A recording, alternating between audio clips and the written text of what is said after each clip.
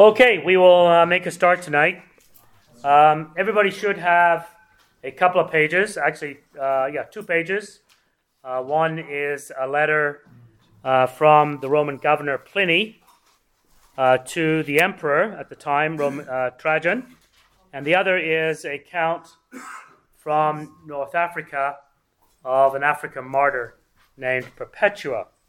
So I've got some preliminary things I want to mention scripture readings regarding persecution, and then we're going to look at these 2 texts as it relates to the subject of persecution in the Roman Empire in the 2nd century AD. Okay, well let me open our time in a word of prayer.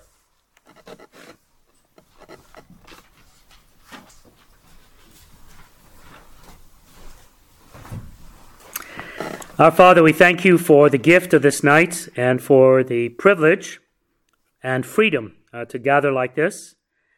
As we think of this issue and subject of persecution, we are conscious that there are many in this world of ours at this present time who could not gather with such freedom and liberty. And we thank you for what you have given us, unmerited on our part. We pray for those who are in situations of danger and fear of persecution, that you would be with them, that you would prove yourself as their great God, a strength and comfort. And bless our time this night. May it be profitable in every way and glorifying to your name for Christ's sake. Amen. Well, if you have a Bible, if not, just listen. In the Gospel of John, in what's known as the Farewell Discourse, that long passage running from John 14 through 16 that is unique to the Gospel of John, in which our Lord gives teaching prior to his arrest and his own persecution and death. He says this in John 15 and verse 18, going all the way down to 25. If the world hates you, understand that it hated me before it hated you. If you were of the world would love you as its own. However, because you are not of the world, but I've chosen you out of it, the world hates you. Remember the word I spoke to you. A servant is not greater than his master. If they persecuted me, they will also persecute you. If they kept my word, they will also keep yours.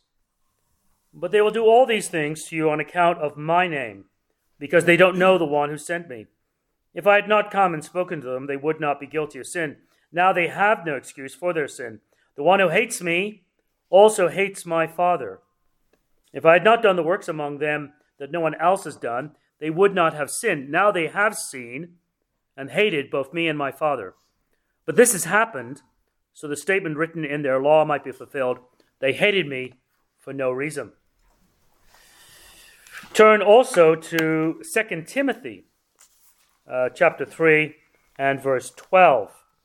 And these verses, I've got 3 texts, are representative of quite a number of verses that speak about persecution. Let me go back to verse 10 to give context. 2 Timothy 3:10.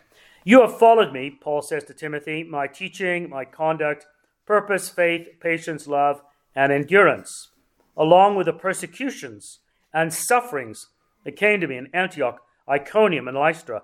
With what persecutions I endured, yet the Lord rescued me from them all. In fact, all who want to live a godly life in Christ Jesus will be persecuted. And then 1 Peter chapter 4. I believe I mentioned last day in the closing remark that every chapter in 1 Peter, of course the original didn't have chapters, but every chapter in 1 Peter touches this theme. And this is probably the central theme, apart from one in chapter 2. Dear friends, 1 Peter 4, verse 12, reading through 16. Dear friends, don't be surprised when the fiery ordeal comes among you to test you, as if something unusual were happening to you. Instead, rejoice as you share in the sufferings of Christ, so that you may also rejoice with great joy when his glory is revealed. If you are ridiculed for the name of Christ, you are blessed, because the Spirit of glory and of God rests on you. Let none of you suffer as a murderer, a thief, an evildoer, or a meddler. But if anyone suffers as a Christian, let him not be ashamed, but let him glorify God in having that name. Now, you can sense that, especially in the last passage, that persecution, contrary to the way we normally think, persecution means violence against the body of the believer, at least in the context of Christian persecution, that this last passage is really not speaking so much as violence, but it's speaking of ostracism, ridicule, mockery. All of that falls under the category. And behind it all, Jesus specifies there really is hatred. And one of the things we're going to ask tonight is the question, why did the Roman state persecute the early church? Jesus has already answered it in one reason. There is no reason. But the Romans did believe they had reasons. And the early church, beginning with the book of Acts, you see it in the book of Acts, the persecution of the church. Paul actually alludes to this in the 2 Timothy passage. He talks about sufferings in Antioch, Lystra, and Iconium. He's actually referring back to when Timothy and Paul first met. It's in Acts chapters 14 through Acts 14 and 16. And Paul had been actually stoned, physically stoned, and left for dead. And in Pisidian Antioch, he went on to Lystra, Derbe, and Iconium. And it's in that context he meets Timothy. And Paul's recalling Timothy's remembrance of that at that point, probably 20 years or more, maybe a bit less, about 20 years or so. And beginning in the book of Acts, running all the way through Acts, and then into the letters that I think are written after the end of Acts, 1st, 2nd Timothy, 2nd Timothy passage we read, 1 Peter, the book of Revelation, where we have the account of Antipas, Revelation 2:13, in the city of Pergamum, in what is now modern Turkey, who was our Lord's faithful witness unto death. And the word witness there is the Greek word martys, M-A-R-T-Y-S, is the way you would render that word into English. The plural of martys is martyres, M-A-R-T-Y-R-E-S. And if you're able to catch all that, drop off the E-S, which is the inflected ending. English is not an inflected language, as you know. Well, maybe you don't know, but it's not an inflected language. We don't do things on the end of words to indicate their role in a sentence. In Greek and Latin and German, these are languages I know. French doesn't really do it, like English. They do things on the end of words. You add things, and if you drop off martyres, the ES, you've got martyr. Now, martys, the word martyr that we use, the word martyr, the Greek word martys, is originally meant the idea of a witness, a person who has first-hand evidence. So, let's say you're in a store and somebody comes in, and I hope this doesn't happen to you. This is horrifying to think. Somebody comes in to rob the store. And let's say they don't have a weapon, but whatever, you get a good eye view of them. And if that person gets nabbed and caught by the police at a subsequent point, you may be brought in as a martys. That's the Greek understanding of the word. It's a legal term, and it's somebody who's first-hand evidence. Jesus uses the word in the book of Acts, chapter 1, verse 8.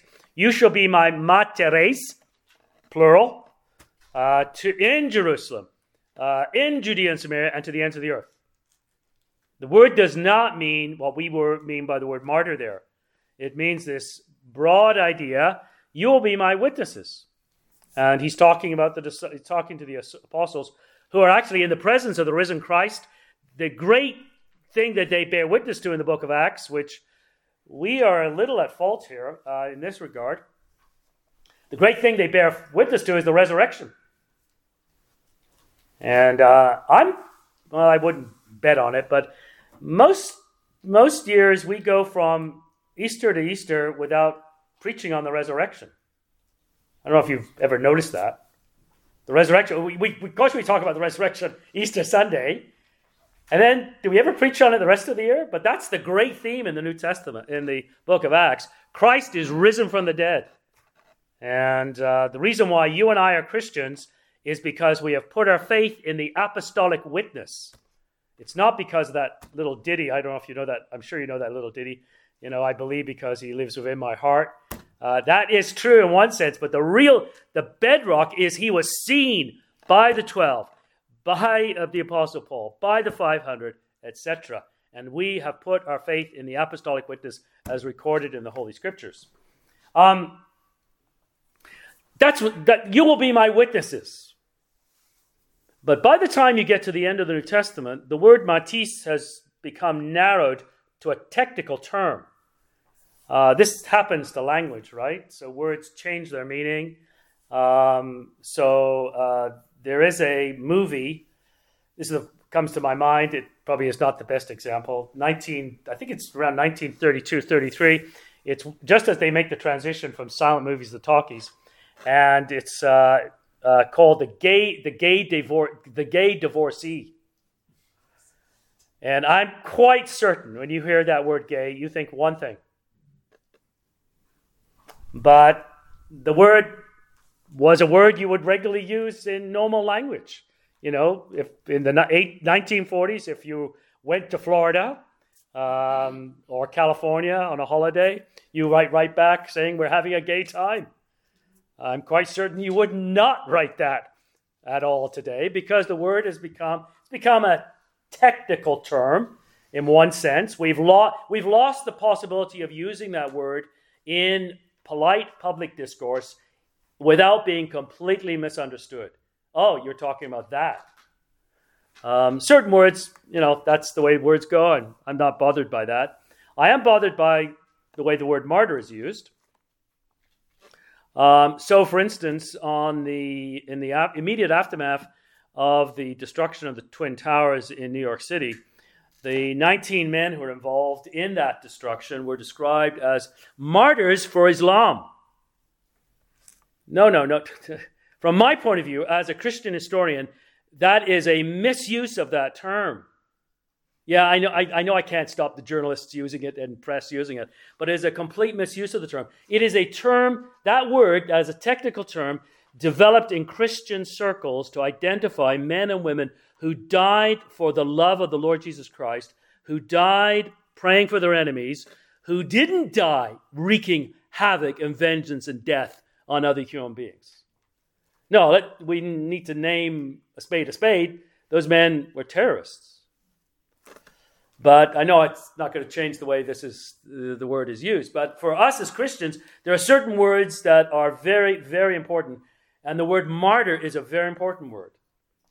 And as you go through those first few centuries, up until the toleration of Christianity, and we'll talk a little bit about that at the end of our time together, and then we'll talk a little bit about when this persecution begins of the Roman state in a minute. But in those 250 years between roughly the 60s AD and 310, it's 311 when Christianity is declared legal, and an edict passed in 313 that gives Christians toleration. The word martyr becomes a very important term in the church. The martyrs are a body of believers who help the church understand who she is. And the martyr is a gift of the Spirit to the church. And if you're thinking, where on earth does he get that from? Well, look at 1 Corinthians 13, where Paul is talking about the gifts in quite a different context, but he's trying to argue that there are a variety of gifts in the body of Christ, and some of the Corinthians in the church at Corinth think that speaking in tongues is the gift that identifies you as a spiritual person. And Paul says this as he begins to try to show them that there's something more important to gifts, namely love. If I speak in human or angelic tongues, verse 1, but do not have love, I'm a noisy gong or a clanging cymbal. So he's responding to the Corinthians. Okay, so you have tongues, but if you use that gift, speaking in tongues, that is foreign languages that you haven't learned, if you use that gift in an unloving way, it's useless. You might as well be a clanging gong or noisy cymbal. If I have the gift, now notice he's going to up the ante. If I have the gift of prophecy, and Paul is very appreciative of prophecy, because prophecy is a teaching gift. Prophecy is not simply prediction of the future, but it's got to do with the fourth telling the word of God. Not foretelling always, but forthtelling. If I have the gift of prophecy and understand all mysteries and knowledge, in other words, you have insight into the great purposes of God, and if I have all faith, such faith that I can move mountains, but don't have love, you're a big fat zero. That's my Michael Haykin colloquial translation. I am nothing. But then notice he's upping the ante each time. If I give away all my possessions, the gift of giving, which is a gift of hospitality in a sense, and if I give over my body to be burned, but do not have love, I gain nothing. And the last verse indicates that there is a gift of martyrdom. And there is a question that sometimes comes up in circles today from time to time, and that is, do you believe in the gifts of the Spirit? And have the gifts ceased? And I think it's the wrong question in some ways. Because everybody believes certain gifts have ceased. You have to. The gift of apostle has ceased. That is, that foundational individual who was responsible for the writing down, the inscripturation of divine revelation that is foundational to all churches. That gift has ceased. Even if you're a full-blown, hearty defender of all the gifts as a Pentecostal / charismatic, you don't believe that apostles exist today. Otherwise, you'd be adding revelation to the scriptures. And Pentecostals, charismatics don't do that. So everybody believes to some extent that the gifts have ceased. On the other hand, does God still work remarkable things? Yes. Do they fall under the category of gifts, etc.? So the question to my mind is a bit wrongly phrased. It's also very evident that the Spirit gives gifts to certain churches that he doesn't give to others. So this church was founded, I should know this because I wrote the history, or helped to write the history, 40 years ago, right? 50!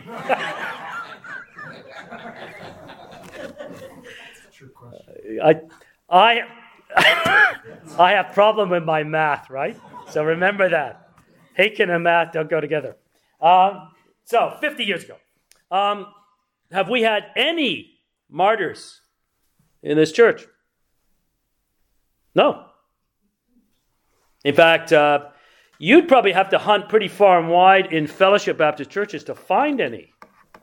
There is a man named Tom Dever who was a member of Forward Baptist Church on Forward Avenue in Toronto, who was martyred. And if you go into the main sanctuary, there is a plaque to Tom Dever, martyred in 1936 in Ethiopia by Ethiopian tribesmen. I had a friend named Chip Stam. He was the head of the music department at Southern. His great aunt and uncle, the Stams, were martyred by Chinese communists in the 1930s. But in the West, we haven't experienced persecution, and it's a gift that the Spirit hasn't given to the churches in the West. But there are churches around the world, I hope you well know, where martyrdom is an ever-present reality. One thinks of churches in various parts of the Muslim world, China, Korea, etc. So martyrdom is a gift of the Spirit. The early church saw it that way. They saw the martyr as central to their existence. The martyr helped the early church define who she was. In some ways, the boundary between the church and the world ran through the very body of the martyr. Because the martyr, very few Christians were called to martyrdom in the early church. It's very easy to think of thousands upon thousands. The reality is that probably the percentage is very small. But there was that ever-present reality of dying as a martyr. When you are baptized as a believer and entered into a church in those early congregations, you had to reckon with the fact that you might die as a martyr. I'm quite certain none of you, when you were baptized, I remember my baptism quite vividly at Stanley Avenue Baptist Church on April the 6th, 1974. And I know I wasn't thinking, this might end up getting martyred. I mean, that never entered my mind once. But it would have entered your mind if you had been an early Christian, because martyrdom was a reality. As we'll see, it wasn't an ongoing reality all the time. In fact, there is an occasion, for instance, where the great Alexandrian preacher Origen, around the year 240, is expositing the Gospel of Matthew, and he's touching on those passages where Jesus is talking in the end times and talking about brother will betray brother, and etc., and persecution. And he turns to the congregation and he says, now I know some of you young men and women this is all ancient history to you, and we have not gone through persecution for 35, 40 years, but trust me, we may well go through it again. And within the space of 3 or 4 years, Origen was arrested, tortured, so most of the bones of his body were broken. And he died. He was released from prison. He didn't die technically as a martyr. He died as what the church called a confessor. He confessed the faith but didn't die in martyrdom. And he was right. Christians did die. And so that was an ongoing reality that we never have to reckon with. And that's why this word, as I said, would have been absolutely vital to the early church. They remembered their martyrs. Perpetua, who we'll talk about this at the end of our time, she was martyred in the year 202 on a specific date, and 200 years later, Augustine, on that date, would regularly preach a sermon that touched on Perpetua's memory. The martyrs become very, very important to the church because they remind the church that there is something that is more valuable than life. The most valuable thing we have is life. Right? If your house catches fire, you make sure everybody's out, and you're not going back in to grab all kinds of other stuff. You get out yourself. If the fire is going to consume the house, you might grab your pets. I hope you grab your pets. But you save yourself. You save the lives of other human beings. Because life, we can replace everything else.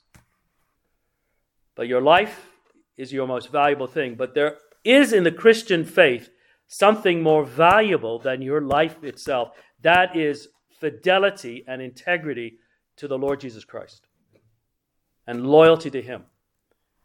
And we hope and pray, although it is the lot of some around the world, we hope and pray this will never come to our lot here in Ontario, that we would ever be forced to have to make that decision. It's horrifying.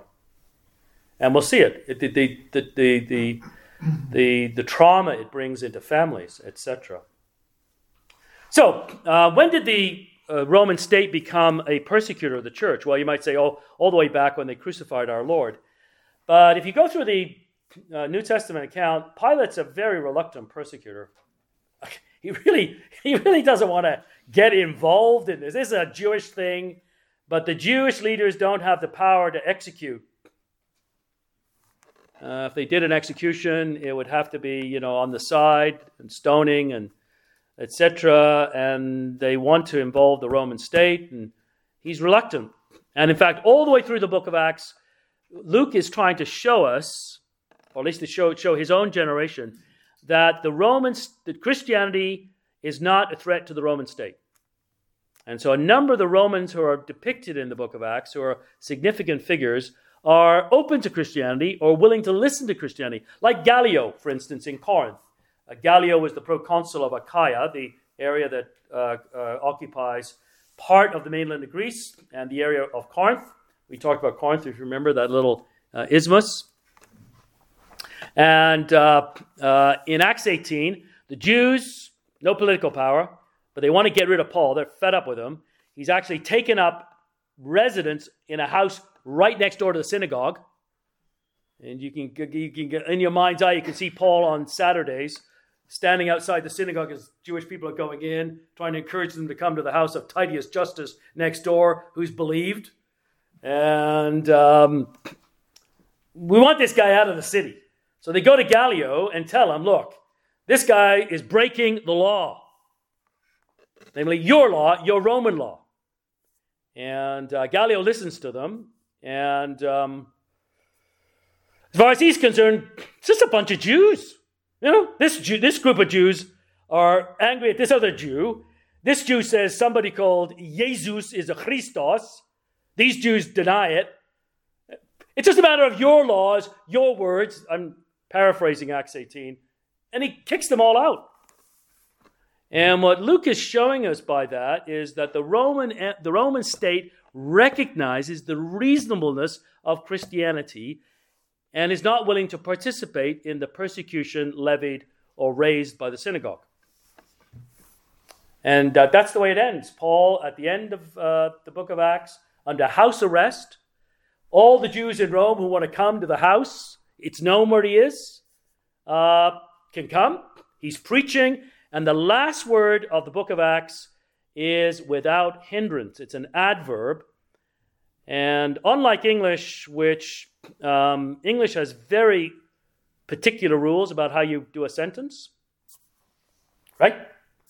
So if somebody doesn't do a sentence with the proper word order, they either can't speak our language perfectly or well, or it's poetic, right?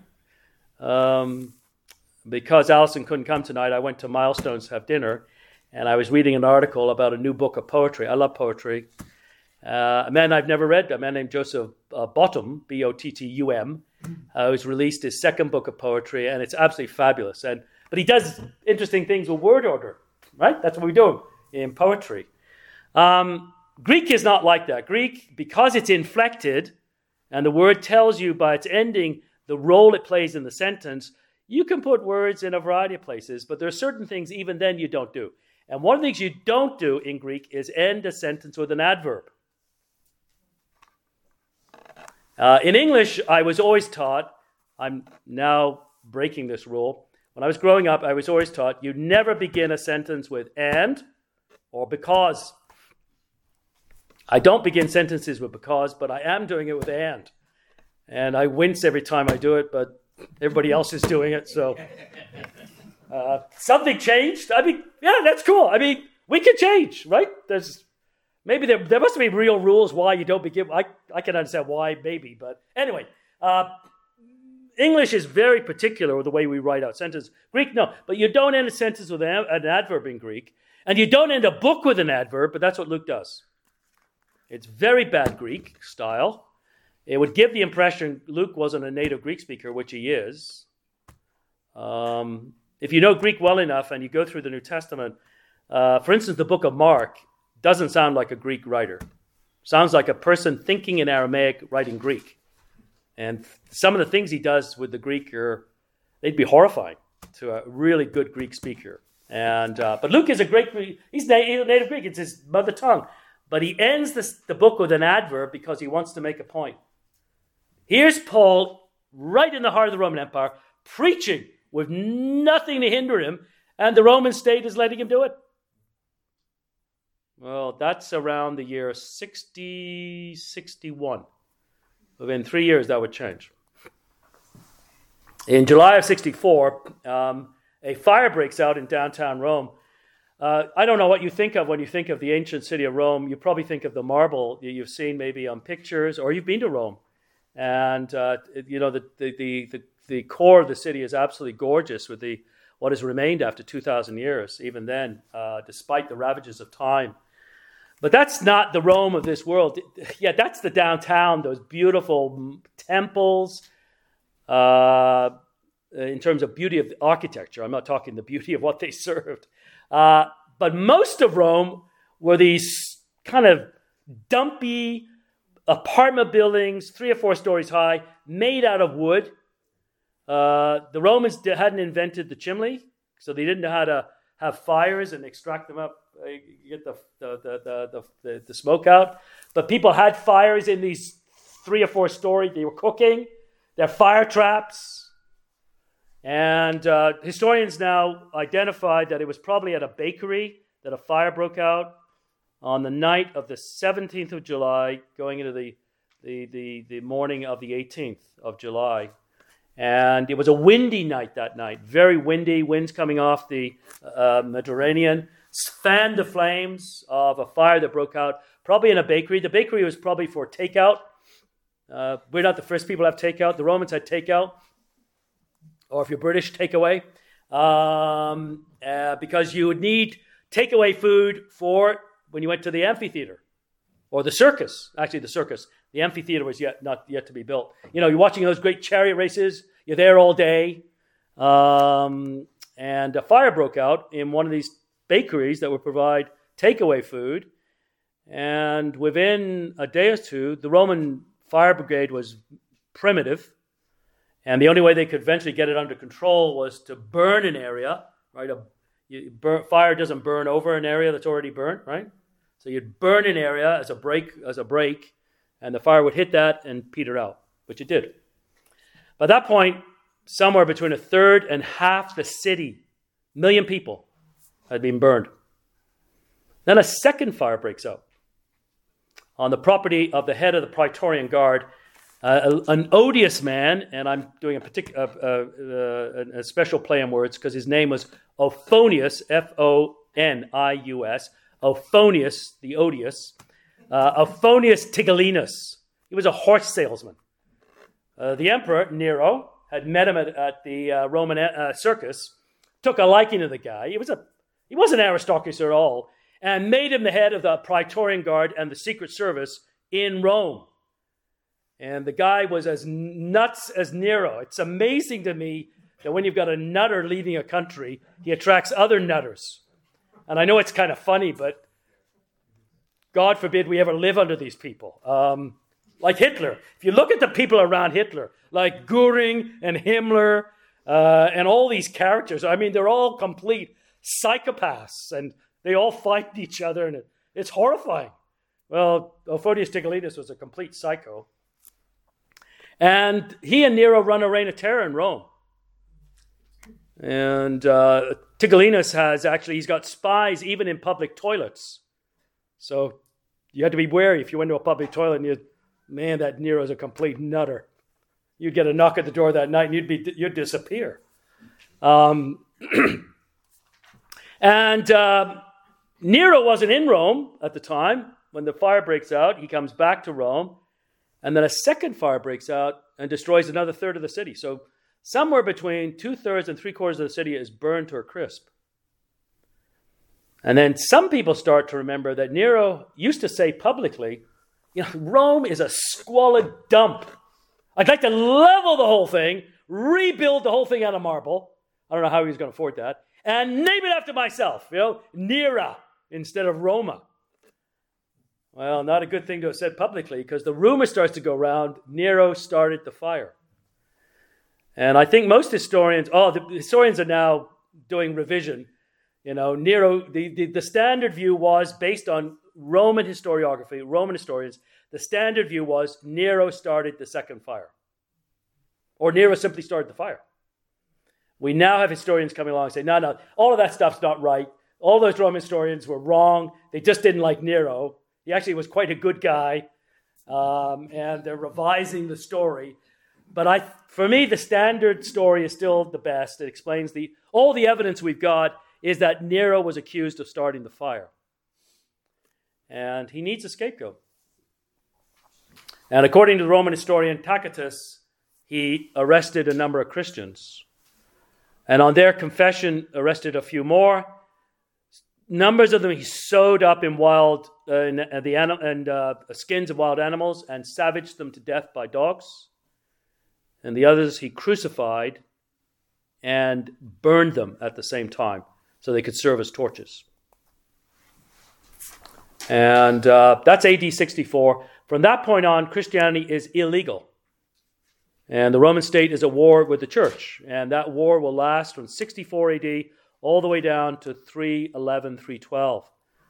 250 years. That's far longer than Canada's been a nation. Can you imagine that? If you think about, let's say you're living in the year 300, thinking back at this point, 240 years. That would take us back to, I shouldn't do this math. So this is the year 2023. Well, let me do it. Let's say 223 years. So that's all the way back to 1800, isn't it? Yeah. I can't do the 40-50. So yeah, all the way back to 1800 and even earlier. I mean, Ontario, there were hardly any European settlers in Ontario at that point. That whole history, persecution, you can imagine. And we have a number of texts of martyrs, and so we're going to read one. There's about 40 to 50 original, fairly trustworthy texts. But before that, I want to read a letter with you, written by a Roman governor from a Roman standpoint of what he was doing and why he was doing it. And that's Pliny. The letter 1096 to the Emperor Trajan.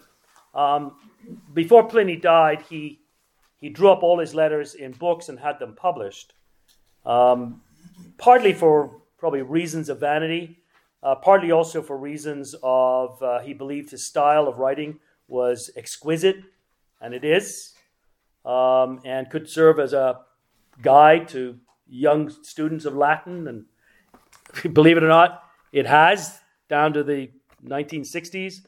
Anybody here take Latin in high school? I don't know if you read any Pliny. You probably read Caesar, Cicero, but Pliny often would be read as well. And Pliny was born in the year 69. We don't know when he died. And he was upper middle class, and he made a lot of money and decided to buy his way into the aristocracy, which he did. You could pay, it's a huge sum of money, and I'm not sure the equivalent in Canadian dollars, but a huge sum of money could get you into the aristocracy, which he did, which made him a member of the Senate.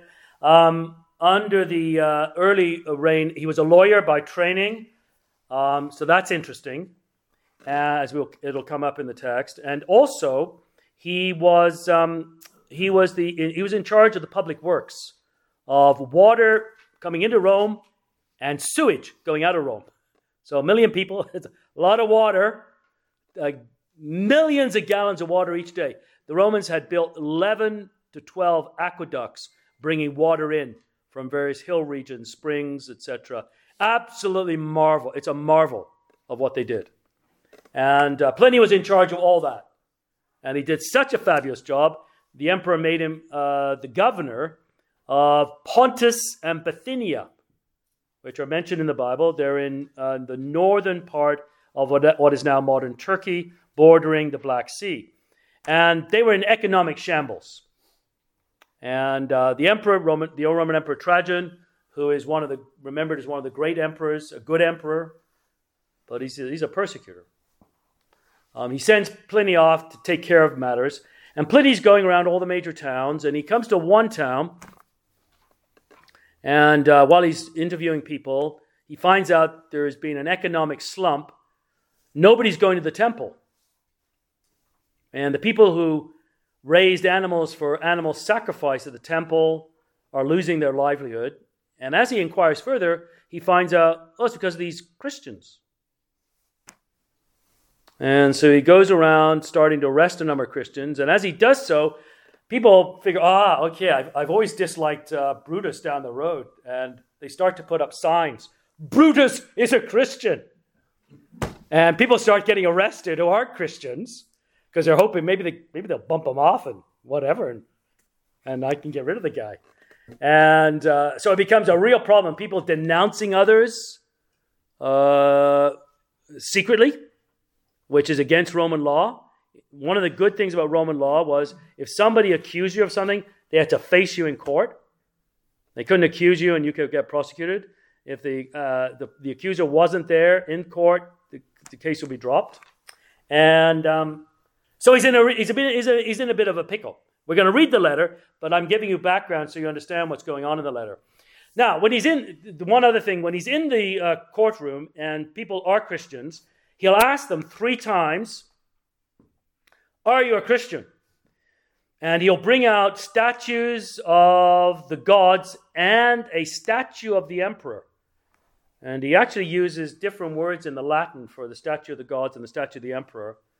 And when the emperor writes back to him, he'll actually say, it's a good thing to test these people with the statues of the gods. He says nothing about his own statue, which is intriguing. But if you persist that I am a Christian, after 3 questions, you answered all of them in the affirmative, then he said, I executed them. And at that point, they're guilty, and I mentioned this, I believe, last time. They're guilty of the Latin phrase contumacia, C-O-N-T-U-M-A-C-I-A. C-O-N-T-U-M-A-C-I-A. Contumacia. There is a word in English, contumacy. Anybody used that recently? Or contumacious. If I say to you, man, you're contumacious, it means you're obstreperous. Anybody use that one recently? You're just an ornery individual, and pig-headed and stubborn. Contumacia is a capital offense. When a Roman official tells you something and you say, go fly a kite, no. And he said, when he tells you, sacrifice to these images, are you a Christian? And you persist in that affirmation and won't sacrifice to the gods, you're guilty of contumacia. And he can execute it. But he has a problem, because some of these people, he finds out the Christians didn't really do anything bad. And some of these people, like he's executing people for contumacia, but is he also executing them for being Christians? Because some of these people had been Christians and given it up 3 years, 20 years earlier. They're the ones, he hasn't executed them. And so he's writing the emperor, really, what should I do with these people? Please note, it's quite clear, he is not writing the emperor to find out, should he not have executed these people? That'd be too late. I know it's not funny at all. But he's chopped their heads off. Like, if the emperor writes back, no, that was wrong, he's in a real pickle. So he's not asking about that. He knows the emperor would affirm that. But what about these people? Like, why am I arresting these people if they're Christians? If I find out they're not doing anything wrong, and I've executed some of them, but what about people who were? It's similar. I often use this parallel. God forbid, you're an axe murderer, serial killer, but you haven't done it for 30 years. Like 30 years ago, you were really into serial murder, and you killed 5 or 6 people, never got caught. Now, if you got caught now, right, 30 years later, it will not avail your case. Okay, yeah, that was another me. I was another life. I stopped doing that 30 years ago, right? It is not going to avail you. I mean, we have been putting on Nazi war criminals who are guards in Auschwitz and Dachau, men in their 90s. Should we do that? You betcha we should do that. At least I think we should. Because of what the fact that was like 70 years ago doesn't diminish the crime. That's okay. All that's background. We will now read the letter. It is my practice, my Lord, to refer to you all matters concerning which I am in doubt. For who can better give guidance to my hesitation or form my ignorance? I have never participated in the trials of Christians. I therefore do not know what offenses it is the practice to punish or investigate, and to what extent. I've been not a little hesitant as to whether there should be any distinction on account of age, or no difference between the very young and the more mature, whether pardon is to be granted for repentance, or if a man has once been a Christian, it does him no good to have ceased to be one, whether the name itself, even without offenses, or only the offenses associated with the name, are to be punished. Meanwhile, in the case of those who are denounced to me as Christians, I've observed the following procedure. I interrogated these as to whether they were Christians. Those who confessed I interrogated a second and a third time, threatening them with punishment. Those who persisted I ordered executed. For I had no doubt that whatever the nature of their creed, stubbornness and inflexible obstinacy, that's contumacia, surely deserved to be punished. There were others possessed of the same folly, but because they were Roman citizens, I signed an order for them to be transferred to Rome. That's because a Roman citizen could only be tried by the emperor, technically. Soon accusations spread, as usually happens, because of the proceedings going on, and several incidents occurred. An anonymous document was published containing the names of many persons. Those who denied that they had been Christians when they invoked the gods in words dictated by me, offered prayer of incense, wine to your image, which had already been brought for this purpose, together with the statues of the gods, and moreover cursed Christ, none of which those who are really Christians, it is said, can be forced to do. These, I thought, should be discharged. Others named by the informant declared that they were Christians, but then denied it, asserting they had been, but had ceased to be, some 3 years before, others many years, some as much as 25 years. They all worshipped your image and the statues of the gods and cursed Christ. They asserted, however, the sum and substance of their fault or error had been that they were accustomed to meet on a fixed day before dawn and sing responsibly a hymn to Christ as to a God, and to bind themselves by oath, not to some crime, not to commit fraud, theft, or adultery, nor to falsify their trust, nor to refuse to return a trust when called upon to do so. When this was over, it was their custom to depart and to assemble again to partake of food, but ordinary innocent food.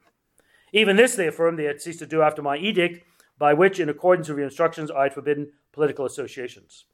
Accordingly, I judged it all more necessary to find out what the truth was by torturing 2 female slaves who were called deaconesses.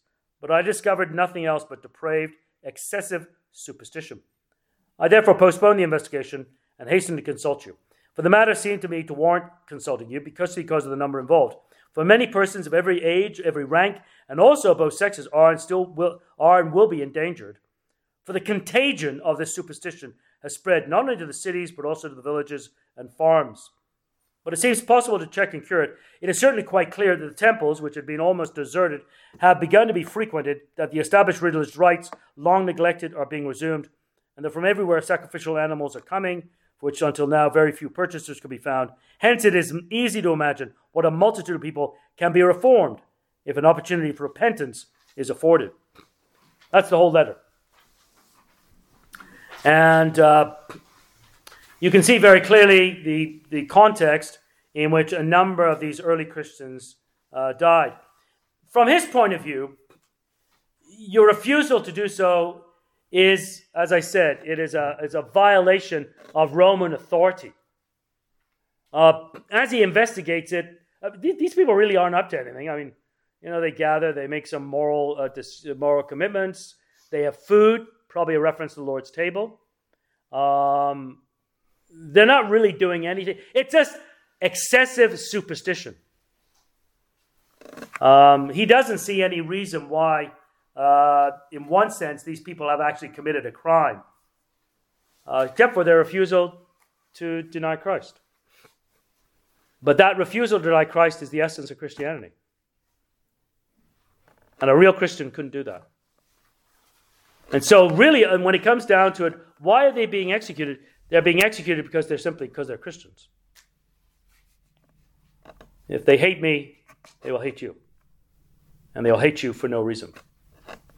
And you see the fulfillment in part in this actual text. It's a disturbing text in some way. Trajan does write back, and he says, everything you've done is good.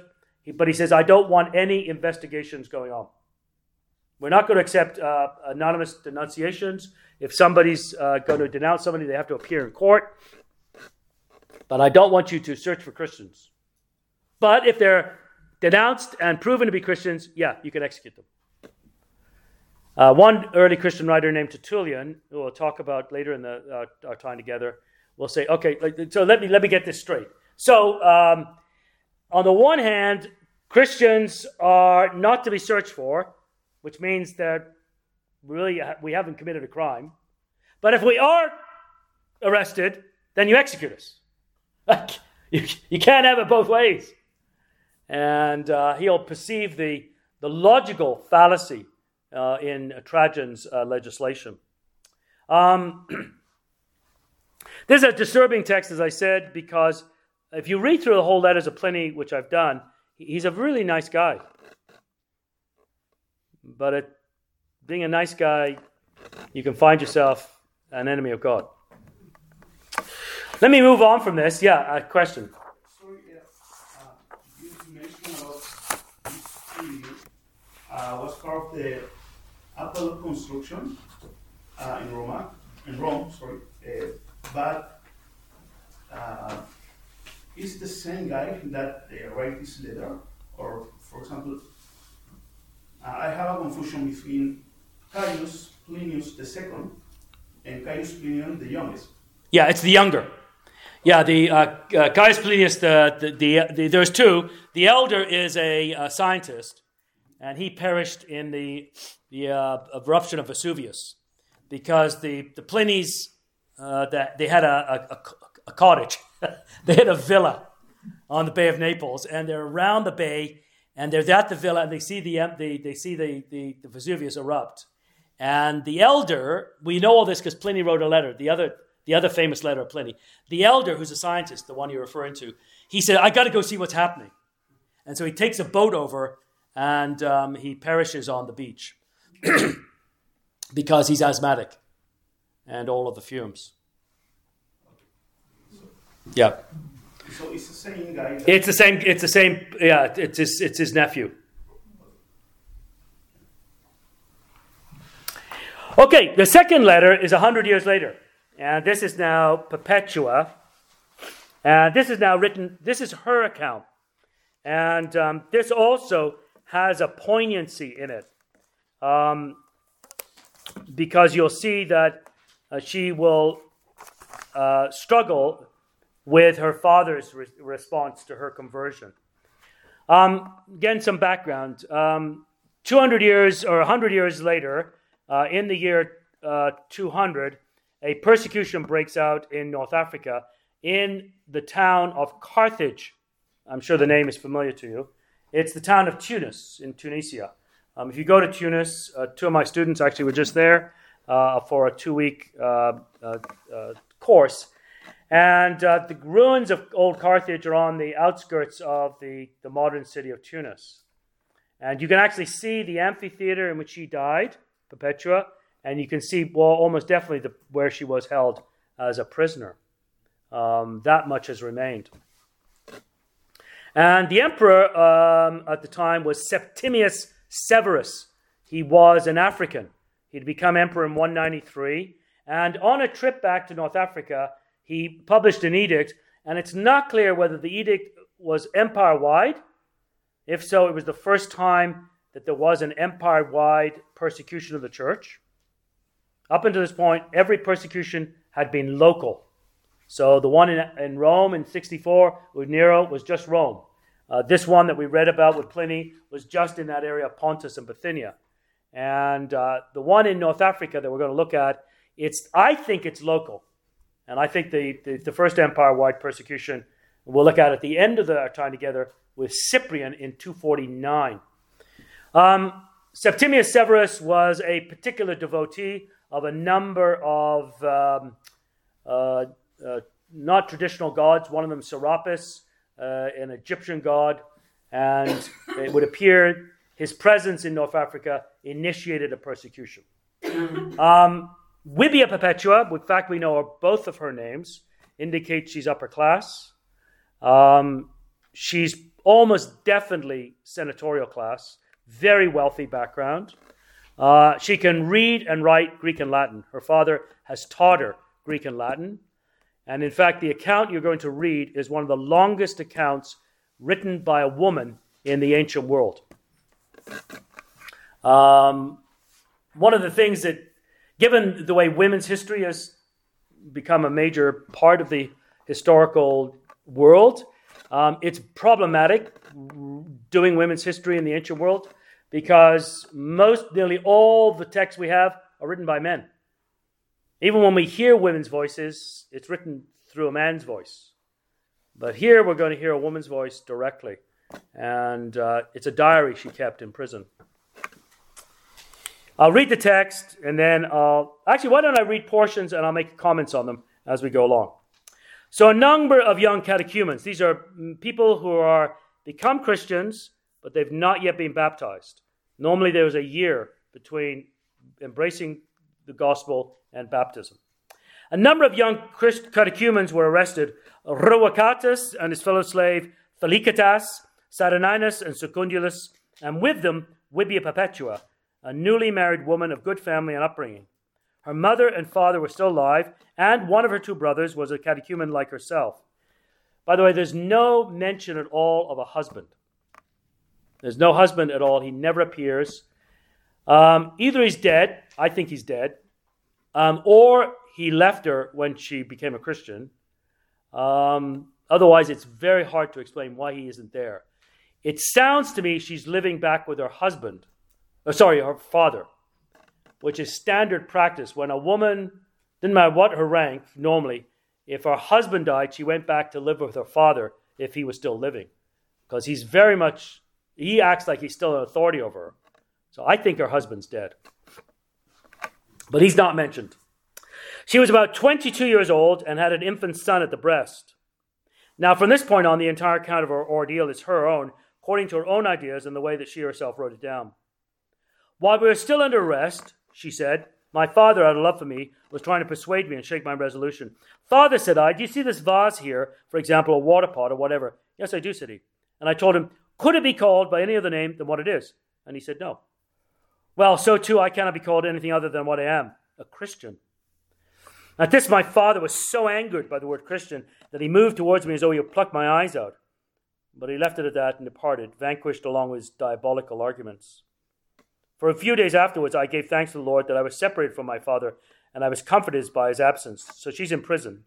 During these few days, I was baptized, and how she got baptized in prison, we don't know. And I was inspired by Spirit not to ask for any other favor after the water, baptism that is, but simply the perseverance of the flesh. A few days later, we were lodged in the prison, and I was terrified as I had never before been in such a dark hole. What a difficult time it was. With the crowd, the heat was stifling. Then there was the extortion of the soldiers, and to crown all, I was tortured with worry for my baby there. Then Tertius and Pomponius, those blessed deacons who tried to take care of us, bribed the soldiers to allow us to go to a better part of the prison to refresh ourselves for a few hours. Everyone then left that dungeon and shifted for himself. I nursed my baby who was faint from hunger. In my anxiety, I spoke to my mother about the child. I tried to comfort my brother, and I gave the child in their charge. I was in pain because I saw them suffering out of pity for me. These were the trials I had to endure for many days. Then I got permission for my baby to stay with me in prison. At once I recovered my health, relieved as I was of my worry and anxiety over the child. My prison had suddenly become a palace, so I wanted to be there rather than anywhere else. So she makes a distinction between the prison and the dungeon she was in. So it seems she was imprisoned, but the dungeon was a place with no windows. And that's usually the place that appears to have survived over the 2,000 years. A few days later, there was a rumor that we were going to be given a hearing. My father also arrived from the city, warm with worry, and he came to see me with the idea of persuading me. Daughter, he said, have pity on my gray head. Have pity on me, your father. If I deserve to be called your father. If I have favored you above all your brothers, if I've raised you to reach this prime of your life, do not abandon me to be the reproach of men. Think of your brothers. Think of your mother and your aunt. Think of your child who will not be able to live once you're gone. Give up your pride. You'll destroy us, all of us. None of us will ever be able to speak freely again if anything happens to you. So there's no mention of a husband at all. As I say, I think he's dead. And he's not in the picture at all. What he's emphasizing here is, he's a man of stature and standing in the community. That's obvious because of her own background in terms of her wealth. If she persists in being a Christian, it'll all be all over the city. He will not be able to show his face in the public square anymore. No, the Roman world, like parts of our world, not North America, but parts of our world operated on a much different axis than we do. The axis of this world is shame and honor. That's not our world at all. Our world is life and death, not shame and honor. This world is shame and honor. That's why in Roman society, if you as a Roman male were brought to a position of shame, many of them would kill themselves. It was regarded as a noble death, rather than going on being a reproach in a living reproach. And so that's what he's talking about here. I mean, if it gets around that you persisted in being a Christian, we'll all be marked with that, and we'll all be so ashamed we won't be able to go up and speak publicly to anybody. This is the way my father spoke out of love for me, kissing my hands, throwing himself down before me. Now, please note, this will come up again. A Roman father never did this. A Roman father commanded his daughter to do what was right, and she obeyed him. I know if you remember, Jesus said, I've not come to bring peace, but a sword. Father against son, mother against daughter. And sometimes because of the state of the way our culture has gone with family, we don't think of that other side of the gospel. The gospel does do remarkable things in families, but the gospel also divides families. With tears in his eyes, he no longer addressed me as his daughter, but as a woman. I was sorry for my father's sake, because he alone of all my kin will be unhappy to see me suffer. I tried to comfort him, saying, it'll all happen in the prisoner's dock as God wills. For you may be sure we are not left to ourselves, we're all in his power. And he left me in great sorrow. That little line there, I teach a course on North African Christianity, and we end with Augustine. And when we get to Augustine, we're in the world of the sovereignty of God's grace and God's power and glory. And I point back, I remember the line in the martyrdom account where she says, we're all in his power. In other words, before you get to Augustine, there's already a long history of this emphasis of the sovereignty of God. We're not left to our own devices, as it were. One day while we were eating breakfast, we were suddenly hurried off for a hearing. We arrived at the Forum. And as I said, you can still see this part of the Roman ruins outside of Tunis. And straight away the story went about the neighborhood near the Forum, and a huge crowd gathered.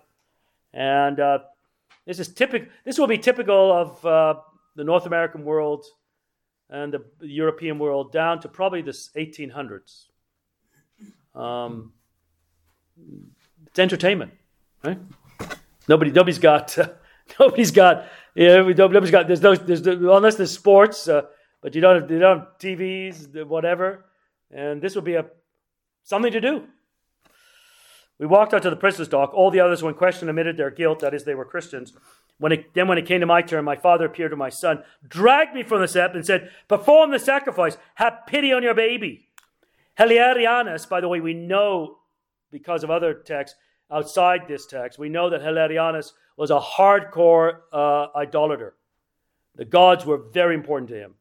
And there was no way he was going to let anybody get away with denying the respect that he thought was due to the gods. Hilarianus, the governor, who had received the judicial powers as the successor of the late proconsul Minucius Domitianus, said to me, have pity on your father's grey head. Have pity on your infant sacrifice. Offer the sacrifice to the welfare of the emperors. And what that means is, she was to go up to a basin with coals in it, and she would be given some incense and simply throw it on the basin. Didn't matter whether she believed any of it. And from his point of view, what's the matter with you? You Christians, it's no big deal. Who cares if you really believe in any of this? Just do it. It's your civic duty as a citizen of the state. Offer the sacrifice of the offering of embers. I will not, I retorted. Are you a Christian? Said Hilarianus. And I said, yes, I am. When my father persisted in trying to dissuade me, Hilarianus ordered him to be thrown to the ground and beaten with a rod. Okay, at this point I'm thinking, this seems to be backwards. He's trying to get her to sacrifice the gods. Why is the proconsul having him beaten? Because he is disgracing himself publicly. He is to be a man. The upper class were to be marked by gravitas, gravity, decorum, not weeping and flailing and doing whatever he was trying to do to get his daughter. He should just command her. If he's a proper father, he should just command her and she obey him. In other words, he's not the father he should be. He's a disgrace to Roman manhood, and that's why he has him beaten. You have to picture the scene. It is deep, like reading it as a father and as a son and, part of a family as you all are. It is so difficult emotionally. And you could just see you probably could feel the conflicted things that would be going on in Perpetua to help her father. But she can't because she's a Christian. When my father persisted in trying to persuade me, Hilarianus ordered him to be thrown down to the ground and beaten with a rod.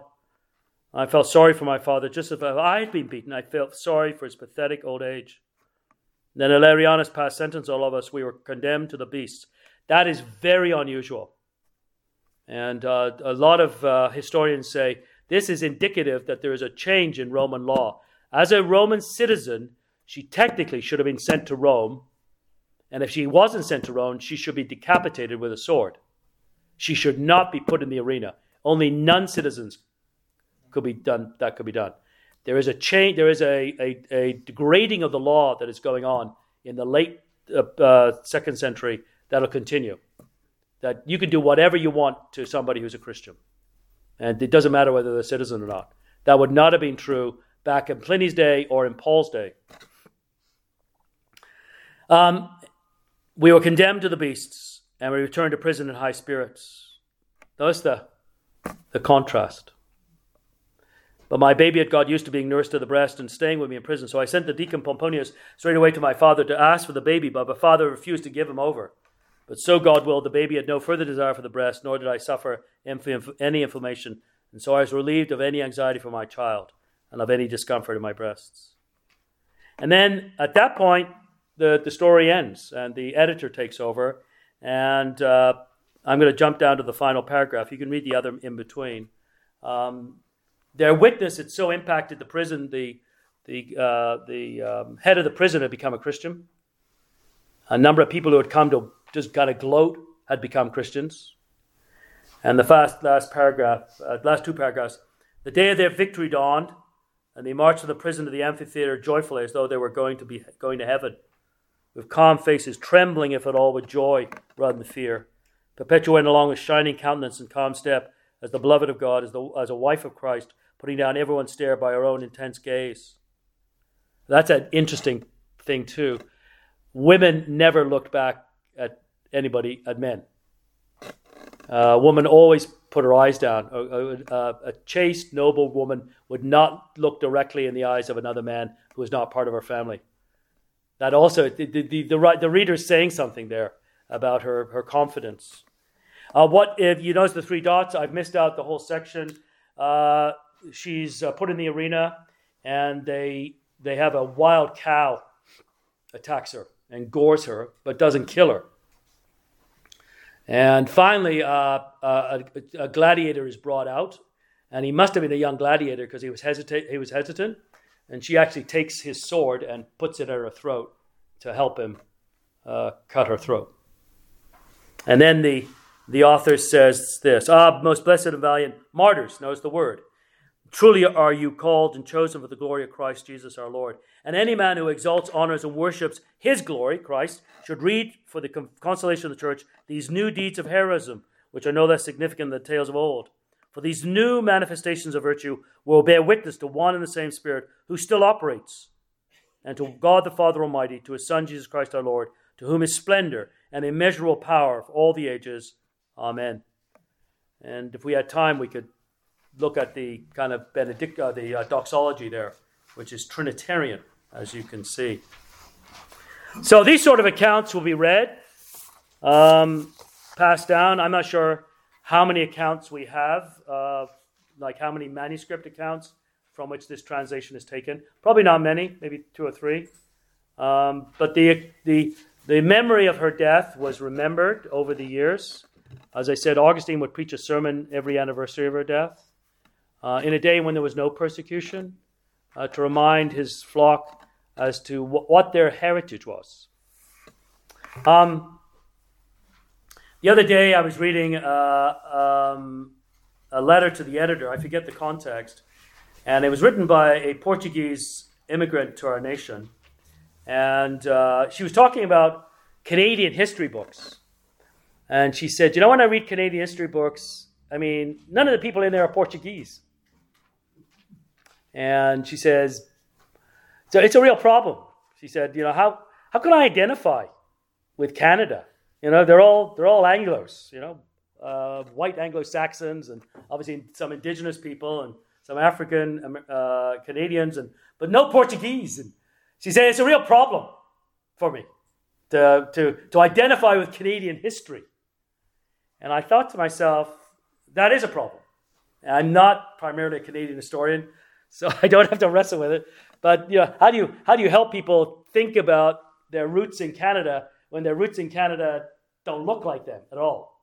I'm an immigrant, right? We came in the 60s, and my father was an immigrant from the Middle East. And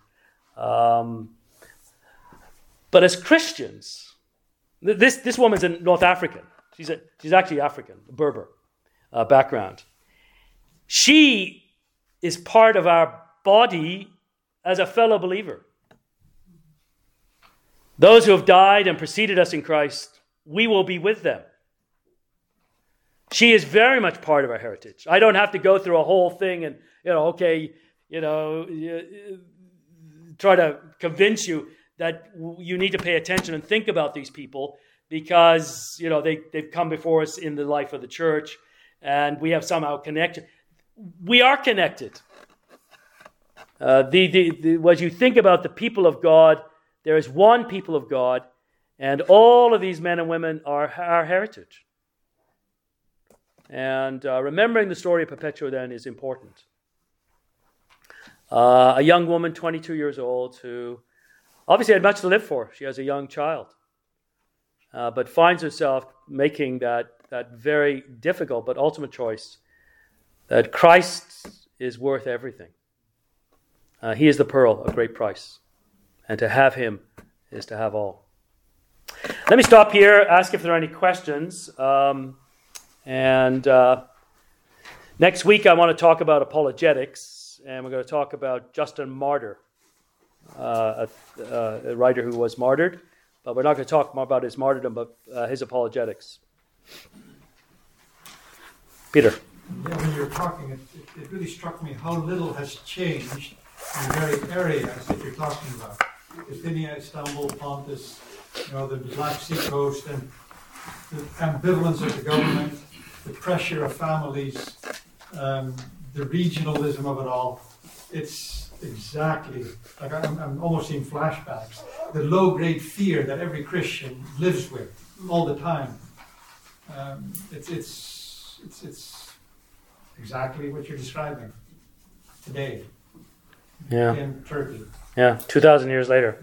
Of course, there is that long period in between when you would have had Christian profession, but since the Ottoman Turks, yeah. So we continue talking to you. Was there any response from Trajan to Pliny's? Yes, there is. Yeah, he has a letter. You can probably look it up online. It's letter 10.97. It's a very brief response. He basically says, what you did was good, but he doesn't say anything about his image. He says, when you're questioning, just bring out the statues of the gods. But he said, I don't want you searching for Christians. That's not the spirit of our age. Okay, so if we compare, in you could. Era, the persecution against the Christian was not too hard. If we compare with the Perpetua time era. Most Christians still were executed. But yes, in the sense that Christians were not being sought out. It would appear that Perpetua was denounced and probably as a result of a search. And in the years that follow, Christians are searched for. And the Roman Secret Service would know who Christians were, where they met, and they would often be, therefore, easily arrested because of that. At the time of her death, how large would you say the body of Christians in North Africa? Oh. Wow.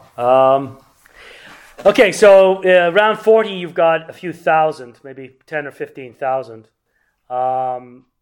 Population of the Roman Empire is about 70 million. I'm not sure how many are in North Africa. By the time you get to 300, there's about between 7 and 10 million Christians. So in 250 years, from a few thousand to upwards, I would say conservative, about 7 or 8 million. In North Africa, there might have been 2,000 or 3,000 in Carthage. Carthage is about 100,000 people. So it's a world in which everybody knows. They would all have known each other. There's a lot of Christians in Egypt. Alexandria is filled with them. North Africa is a very strong Christian area. There are villages in Egypt. This is hard to believe now. Villages in Egypt which would be 60-70% Christian by 300. But I'm not sure exactly at the time of her death how many Christians there would have been. The Christian community probably would have been half a dozen house churches, maybe more, in Carthage. Tertullian's alive at this time. He never mentions her, which is very interesting because he's very interested in martyrs. And why he doesn't mention her is striking. Yes? So are a lot of Christians fleeing Rome altogether or leaving? No. There's really there's nowhere where you can flee. You'd have to leave the Roman Empire, and that's unthinkable to a lot of Romans.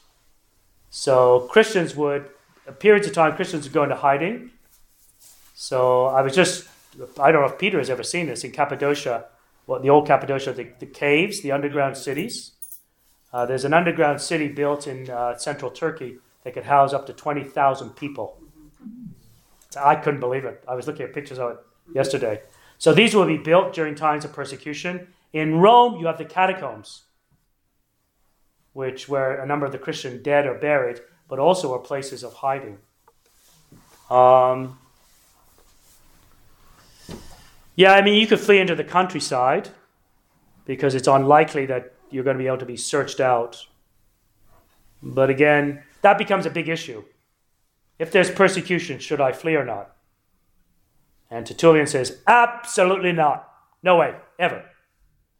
And Cyprian, who follows Tertullian, says, of course, if God leads you to flee, that's fine. You just don't deny Christ when you're arrested. And he builds his case on Jesus' statement, if they persecute in one city, flee to the next. And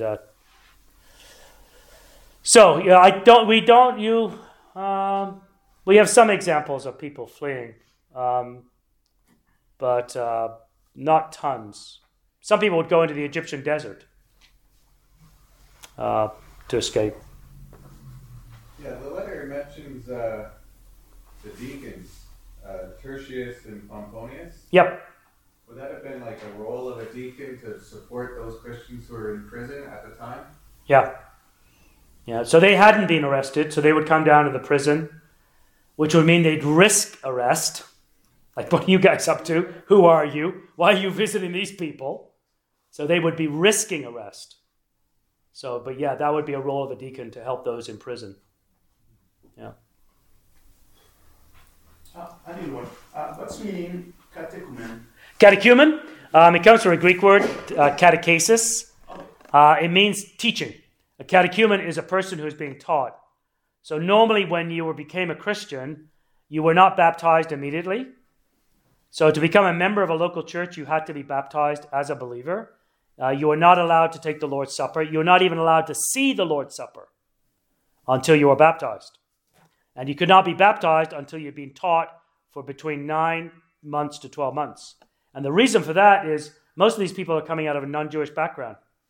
They're coming out of a world, people with gods, the idea that the world's eternal, no moral system. And so basically that's, okay, do you know what you've embraced as a Christian? Here's what it means to be a Christian. And they'd go through the whole basic understanding of who God is, what he has done in our Lord Jesus Christ, scriptures, and the moral life that is now expected of you. And so that's that period of teaching. So would that be where the word catechism comes from? Yep, exactly. Yeah. So catechism is a teaching tool. So the early church has catechisms. The Reformation had them. And I think the catechism is a good tool, very good tool. How did this develop? Because in the book of Acts, people were baptized on the same day. Yep, they're all Jews. Is it because they were Jewish? Yeah. So when a Jew gets baptized, they believe in the God of the Scriptures. There's one God, made all things. They've got the view of history as beginning, as an end. The Holy Scriptures, the whole moral structure of the Old Testament. All they have to do now is embrace that the Messiah is our Lord Jesus Christ, crucified, risen from the dead. A pagan embraces the gospel. Well, that's a completely different story.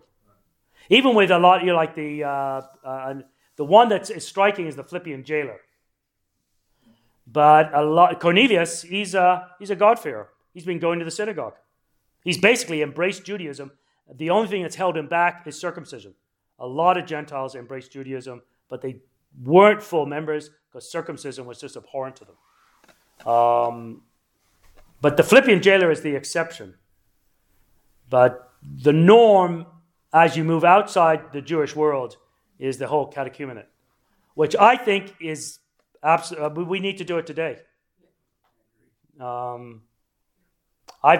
remember very vividly being in a classroom with at Heritage 30 years ago, and 30, 40 students.